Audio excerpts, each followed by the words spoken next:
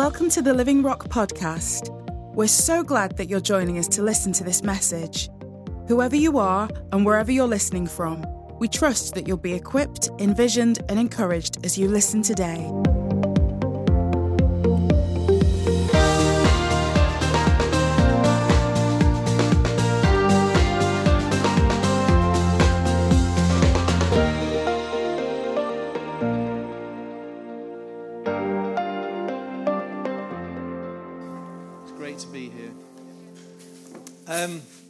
Phil last week shared from the Psalms, so we just want to continue that theme. And if we could all turn to Psalm 16, which is a Psalm of David. And I always find David an amazing character, because the Bible talks about him in these terms. It says that he is a great warrior, a great king, he's a giant killer, a leader, a worshipper, a poet. He's a very humble man, and he's a shepherd. But in the same Bible that I read, it says that he's sinful, he's an adulterer, he's a murderer, he's a betrayer, he's a liar, and he's a very deceptive man. He's a man. But in Acts 13, you find this verse. It says, I found David, son of Jesse, a man after my own heart, and he will do anything I want him to do. And the Psalms so often is a cry of our own hearts. We read the Psalms, well, I read the Psalms anyway, and certainly I apply them to myself.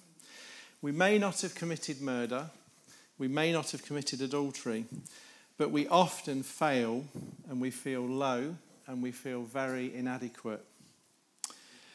But God, in Titus it says this, because of his grace he has made us right in his sight and has gave us confidence to inherit eternal life. And in Romans it says, yet God in his grace freely makes us right in his sight. And he did this through Christ Jesus when he freed us from the penalty of sin.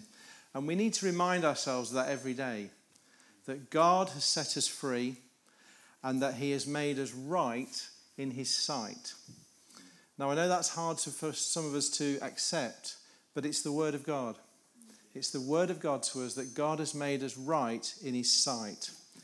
And in 1 John 1:9 it says, if we confess our sins to him, he is faithful and just to forgive us and cleanse us from all wickedness. In the King James it says from all unrighteousness. And that's where we need to start when we read the Psalms, that we are mere human beings, but God has made us right in his sight, that he has lifted us up and he's put our feet upon a rock and he has blessed us with every spiritual blessing. That's a great place to start.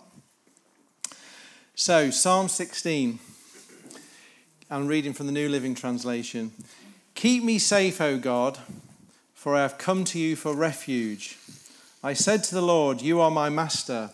Everything good I have comes from you. The godly people in the land are my true heroes. I take pleasure in them. Troubles multiply for those who chase after other gods. I will not take part in their sacrifices of blood or even speak the names of their gods.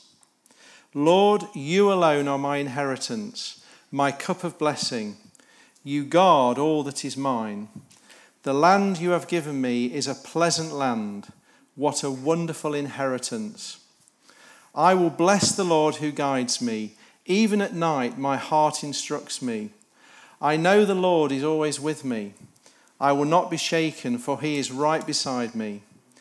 No wonder my heart is glad and I rejoice. My body rests in safety, for you will not leave my soul among the dead or allow your Holy One to rot in the grave. You will show me the way of life, granting me the joy of your presence and pleasures for living forevermore. That's a good psalm. This psalm is also known as a psalm of trust or a prayer of safekeeping. Some versions title this psalm as a meek term, which It's derived from the word to cover. And it also means a secret treasure or the apple of someone's eye. And you are precious to God. You are the apple of his eye. Not corporately, but not the person sat next to you, but you. You. Each one of you is the apple to God's eye. Really. Don't sound too excited about that. But you are the apple of God's eye. It's not a corporate thing. God has each of us very much in mind. Because in Peter 2:9 it says that we are a chosen people, a royal priesthood, a holy nation, God's own possession. And as a result, you can show others the goodness of God because he's called you out of darkness into his wonderful light. So the first verse says, "Keep me safe, O God, for I come to you for refuge," the petition, if you like. And how often have we all prayed that prayer? But there's no one better, no safer place to be than in the refuge of God. It's a place that gives us complete protection and shelter from danger, temptation, and unhappiness. It's a safe place to be, a safe state to be, to shelter from the pursuit or the difficulties of life and the pressures of life. In the Psalms, in Psalm 5:11, it says this, "But let all who take refuge in you rejoice. Let them sing joyfully praises forever. Spread your protection over them, for all who love your name may be filled with joy." And in Psalm 9:9 it says, "The Lord is a shelter for the oppressed, a refuge in times of trouble." And in Psalm 119, 114 it says, "You are my refuge and my shield.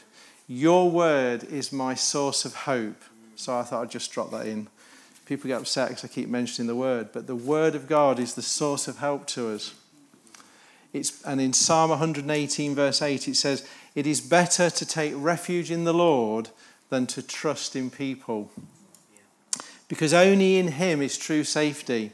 Not money, position, power, or influence. Only in the Lord. And today if you feel pressure and you want protection, you feel oppressed, you want hope, call upon the Lord. Because he is the only one who can give us that. In verse 2 it says, "I said to the Lord, you are my master. Everything good comes from you. The godly people in the land are my true heroes. I will take pleasure in them. Troubles multiply for those who chase after other gods, and I will not take part in their sacrifices of blood or even speak the names of their other gods." The Lord is the only one good thing. He is the only one who adds good things to our lives. In Proverbs 10:22 it says, "The blessing of the Lord makes a person rich and adds no sorrow to it." He is the master, and only he can really satisfy our desires. And everything that is good comes from God. And I just want to encourage you at this point to listen to Roger Aubrey on the Bible Week podcast about God is good. It is the most... Sometimes we have expressions in the church, don't we? And we say, God is good, God is good. And we say things sometimes, I've been guilty of this, and we have no idea what it means, but it sounds good. We go, God is good, God is good. But this preach that Roger gives is the most outstanding and the most expletive, is that the word, meaning of that sentence that I've ever heard. So I really want people to listen to that podcast. It is amazing. So that's all I'm going to say about that. But God is good always. Because Jesus Christ is the same today, yesterday and forever, or yesterday, today and forever. And that's his state of being. God isn't going to change. And our life, our love, our commitment to him isn't dependent on our circumstances. Indeed, our life, our love and our commitment to one another is not dependent on our circumstances. Because we should always be full of joy. I'm always enticed by that scripture in Acts where Paul and Silas are in prison, and it says in the word that their feet are in chains, and at midnight They're praying and singing hymns to the Lord. And the prisoners are listening. And they're set free. But there are times in my life when I don't feel like worshipping God. Don't look shocked. And there are times in my life when I don't feel like praying. And there are times in my life when I don't feel like reading the Word. And there are certainly times in my life when I don't like spending time with the people of God. And it's times like that I need to remember who he is. That he's made me right in his sight. That he's faithful. That he's forgiven me. That I am his own possession and I am his shelter. Because other people are listening. The godly people in the land are my true heroes. I take pleasure in them. So who are these godly people? Who are these heroes in the land? We can have heroes in the media. We can have heroes in the stars. These film stars or people in politics, and they're heroes. But we can be fooled by them. And over my 34 years as a believer, the family of God are my heroes. I've known people that are recovering drug addicts, single mums left with 3 children, an uneducated man who's become prosperous and running a business for the kingdom of God. They're heroes. Bringing up a family in the Lord, working hard and loving your wife as Christ loves the church, you've got to be a hero to do that. My wife says she's a hero being married to me when I ran her through the notes. Those stepping out in faith for provision and healing, they are heroes. They are heroes of the faith. And I want to spend time with those heroes. Today in this room, there are heroes. Some of you are coping with adversity. I look around the room and I see how far some of you have come in God and that your faith is increasing. You are heroes. So many steadfast souls, full of faith, serving faithfully, responding to the word of God, moving in the gifts of the Spirit. Heroes, every one. This room is full of heroes. Not the person sat next to you. You are a hero of God because you're moving in what God wants you to do. It's not that we're exclusive. It's not that we don't look outside of the body, but we need to respect and honour one another and seeing what God is doing in each of our lives. I will take pleasure in them. I take pleasure in what I see in this body, that people are moving in God every day. In 2 Corinthians 3:18 it says, "So all of us who have now had the veil removed can see and reflect the glory of the Lord, and the Lord who is the Spirit makes us more and more like him as we're changed into his glorious image." The King James says that we go from glory to glory. We should bring the King James back. It's a much better translation. We're going from glory to glory. We're becoming more like him. And that really encourages me when I see people change. I was so tempted at this point to name names, but I'm not going to do that. I don't want to embarrass people. But I look around the body and I see people who are going from glory to glory. Troubles multiply after those who chase after other gods. I will not take part in their sacrifice of blood or even speak the names of their gods. And I just say this, don't chase after other things. A god can be anything. A god can be a car. A god can be a job. It can be money. It can be possessions. It can be a family. It can be a house. In fact, anything that we lift above the name of Jesus in our lives is a god. Anything that we place in preeminence before him. And troubles multiply for those who chase after other gods. And it isn't that God is threatening us, but it's a consequence. Because what happens is we take our eyes off him and those things start to have an influence. And there's like a point in time where God's going this way and we're going that way. And then all of a sudden we say, God, why are you so far away? Because we've chased other things. And before we know where we are, we're struggling. So be careful of that. Make sure that he is preeminent in everything that we do. Lord, you alone are my inheritance, my cup of blessing. You guard all that is mine. The land you have given me is a pleasant land. What a wonderful inheritance. There's a joy over the inheritance that we receive from the Lord. And David was an inheritor of Jesus. He was in his inheritance despite his past.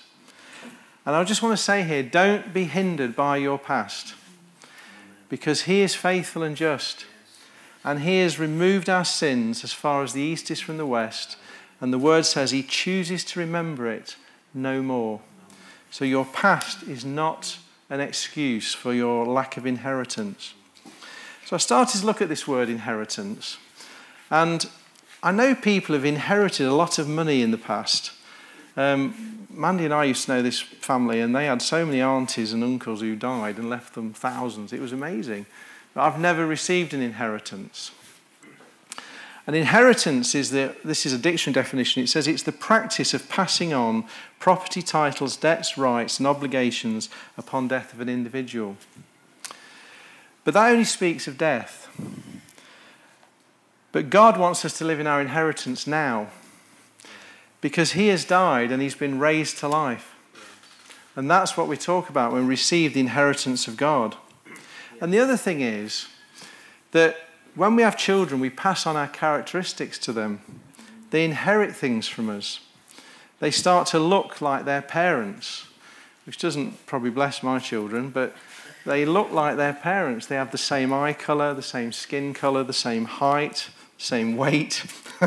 And we inherit that from them. Well, they inherit that from us. And God has given us an inheritance. We have become like him.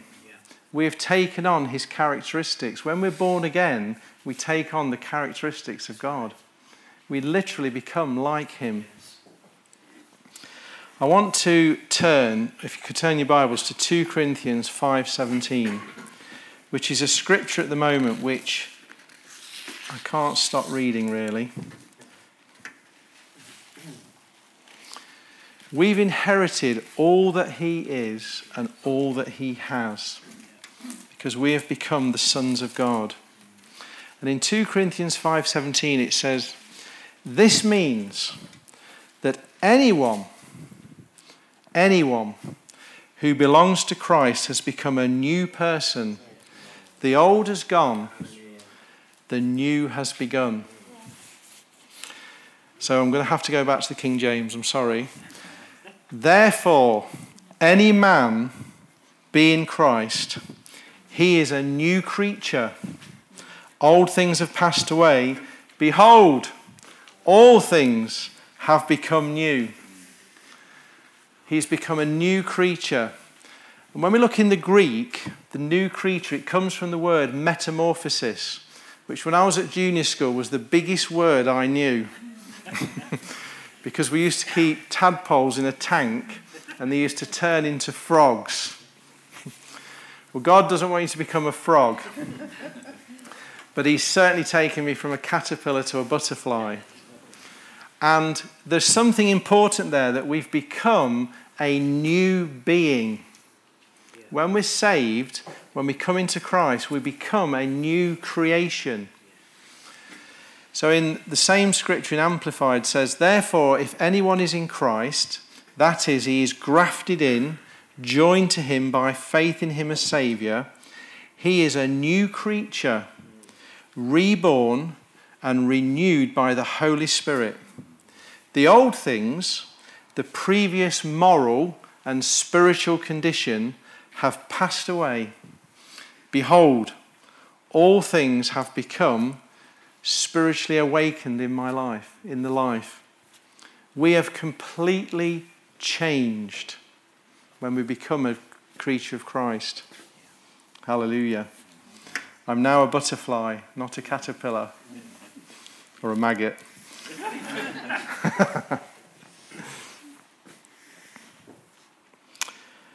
I will bless the Lord who guides me. Even at night, my heart instructs me. I know the Lord is always with me. I will not be shaken, for he is right beside me. I read a great quote the other day. It said, I don't always know what my future holds, but I know the one who holds my future. I don't always know what my future holds, but I know the one who holds my future. So often we make our own plans, we head off, and then we go, Lord, what's happening? Why is this happening? And it's important that we spend time with God and we allow him to speak to us. That we're continually those who are thinking and praying about God. We're communicating to him for counsel, guidance and direction. And yesterday I put a DVD on. And I know I've said this before, but again, this is something I really want to get over to people about the DVD commentary. So I put a DVD commentary on, and I started to watch this film, and it was saying, well, that's over there, that's over there. And God wants to have a DVD commentary in your life.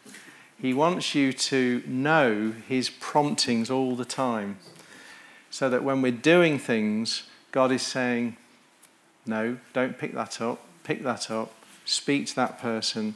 Don't do that. Go this way. Pray for that person. And that must be a wonderful way to live. And that has really captured me since Bible Week, that I want to live like that. And it's actually called life in the Spirit. But that's how we should be. We should be looking to God all the time, so that when we get to a point in our lives and we say, why are we here? We're there because God wants us to be there. It's interesting, it makes reference to sleepless nights. And I read a commentary about this, and it said, sometimes a sleepless night is an opportunity for God to instruct us. And I've often found that when I have a sleepless night, rather than just rolling around in bed for 3 hours and annoying Mandy, I normally find that if I get up and pray, God will give me an answer to something, and I go straight back to sleep. So if you wake up in the night, don't feel it's insomnia. God might want to speak to you. And I want to encourage you in that. God may want to speak to you in the night. You see, because as believers, we're not exempt from things that happen to us. We all experience pain and trouble and failure at times. But as the Word of God says, the sun shines on the righteous and the unrighteous and rains on the righteous and the unrighteous. But we are with God and we are rooted in him. So we won't be shaken, providing that we're stood on the rock. And it's so important, as we've all heard the story in Matthew 7 about the man who built his house upon the rock. And we need to make sure that we're standing in the right place with God, that our feet are on solid ground, that we're with him and we're in a good place with him at this time. And if you're not on solid ground, then you need to be, because that will bring so much security and stability into your life. The psalm finishes by saying, "No wonder my heart is glad and I rejoice. My body rests in safety, for you will not leave my soul among the dead, or allow your Holy One to rot in the grave. You will show me the way of life, granting me the joy of your presence and the pleasures of living with you forevermore." And I just want to talk a little bit, I touched on this last week, but I want to talk a little bit about the joy of the Lord. In Nehemiah it says, "Don't be dejected or sad, for the joy of the Lord is your strength." And in Romans it says, "Yes, what joy for those whose records have been cleared of sin." And the joy of the Lord is our security. And happiness is not based on happenings. Joy is based on the presence of God within us. And I know people who are full of joy despite desperate circumstances, because their joy is based on the Spirit of God within them. It's not based on what's going on around them. And I know that's tough sometimes, and that's very difficult. But when we know who we are in Christ, where we stand, God is with us. As we contemplate his daily presence, we find rest and contentment, even though things are pressing against us. And as we live a life that's in companionship with him, we know his presence more and more. And the secret to joy is the Holy Spirit. It really is. You see, because God isn't going to leave us in the grave when we die, we shouldn't fear death, because we're going to be raised up with him, because that's his gracious provision. And so I just want to finish by saying that the joy of the Lord is our strength. So let's read that psalm again in light of all what I've said. It might make a bit more sense.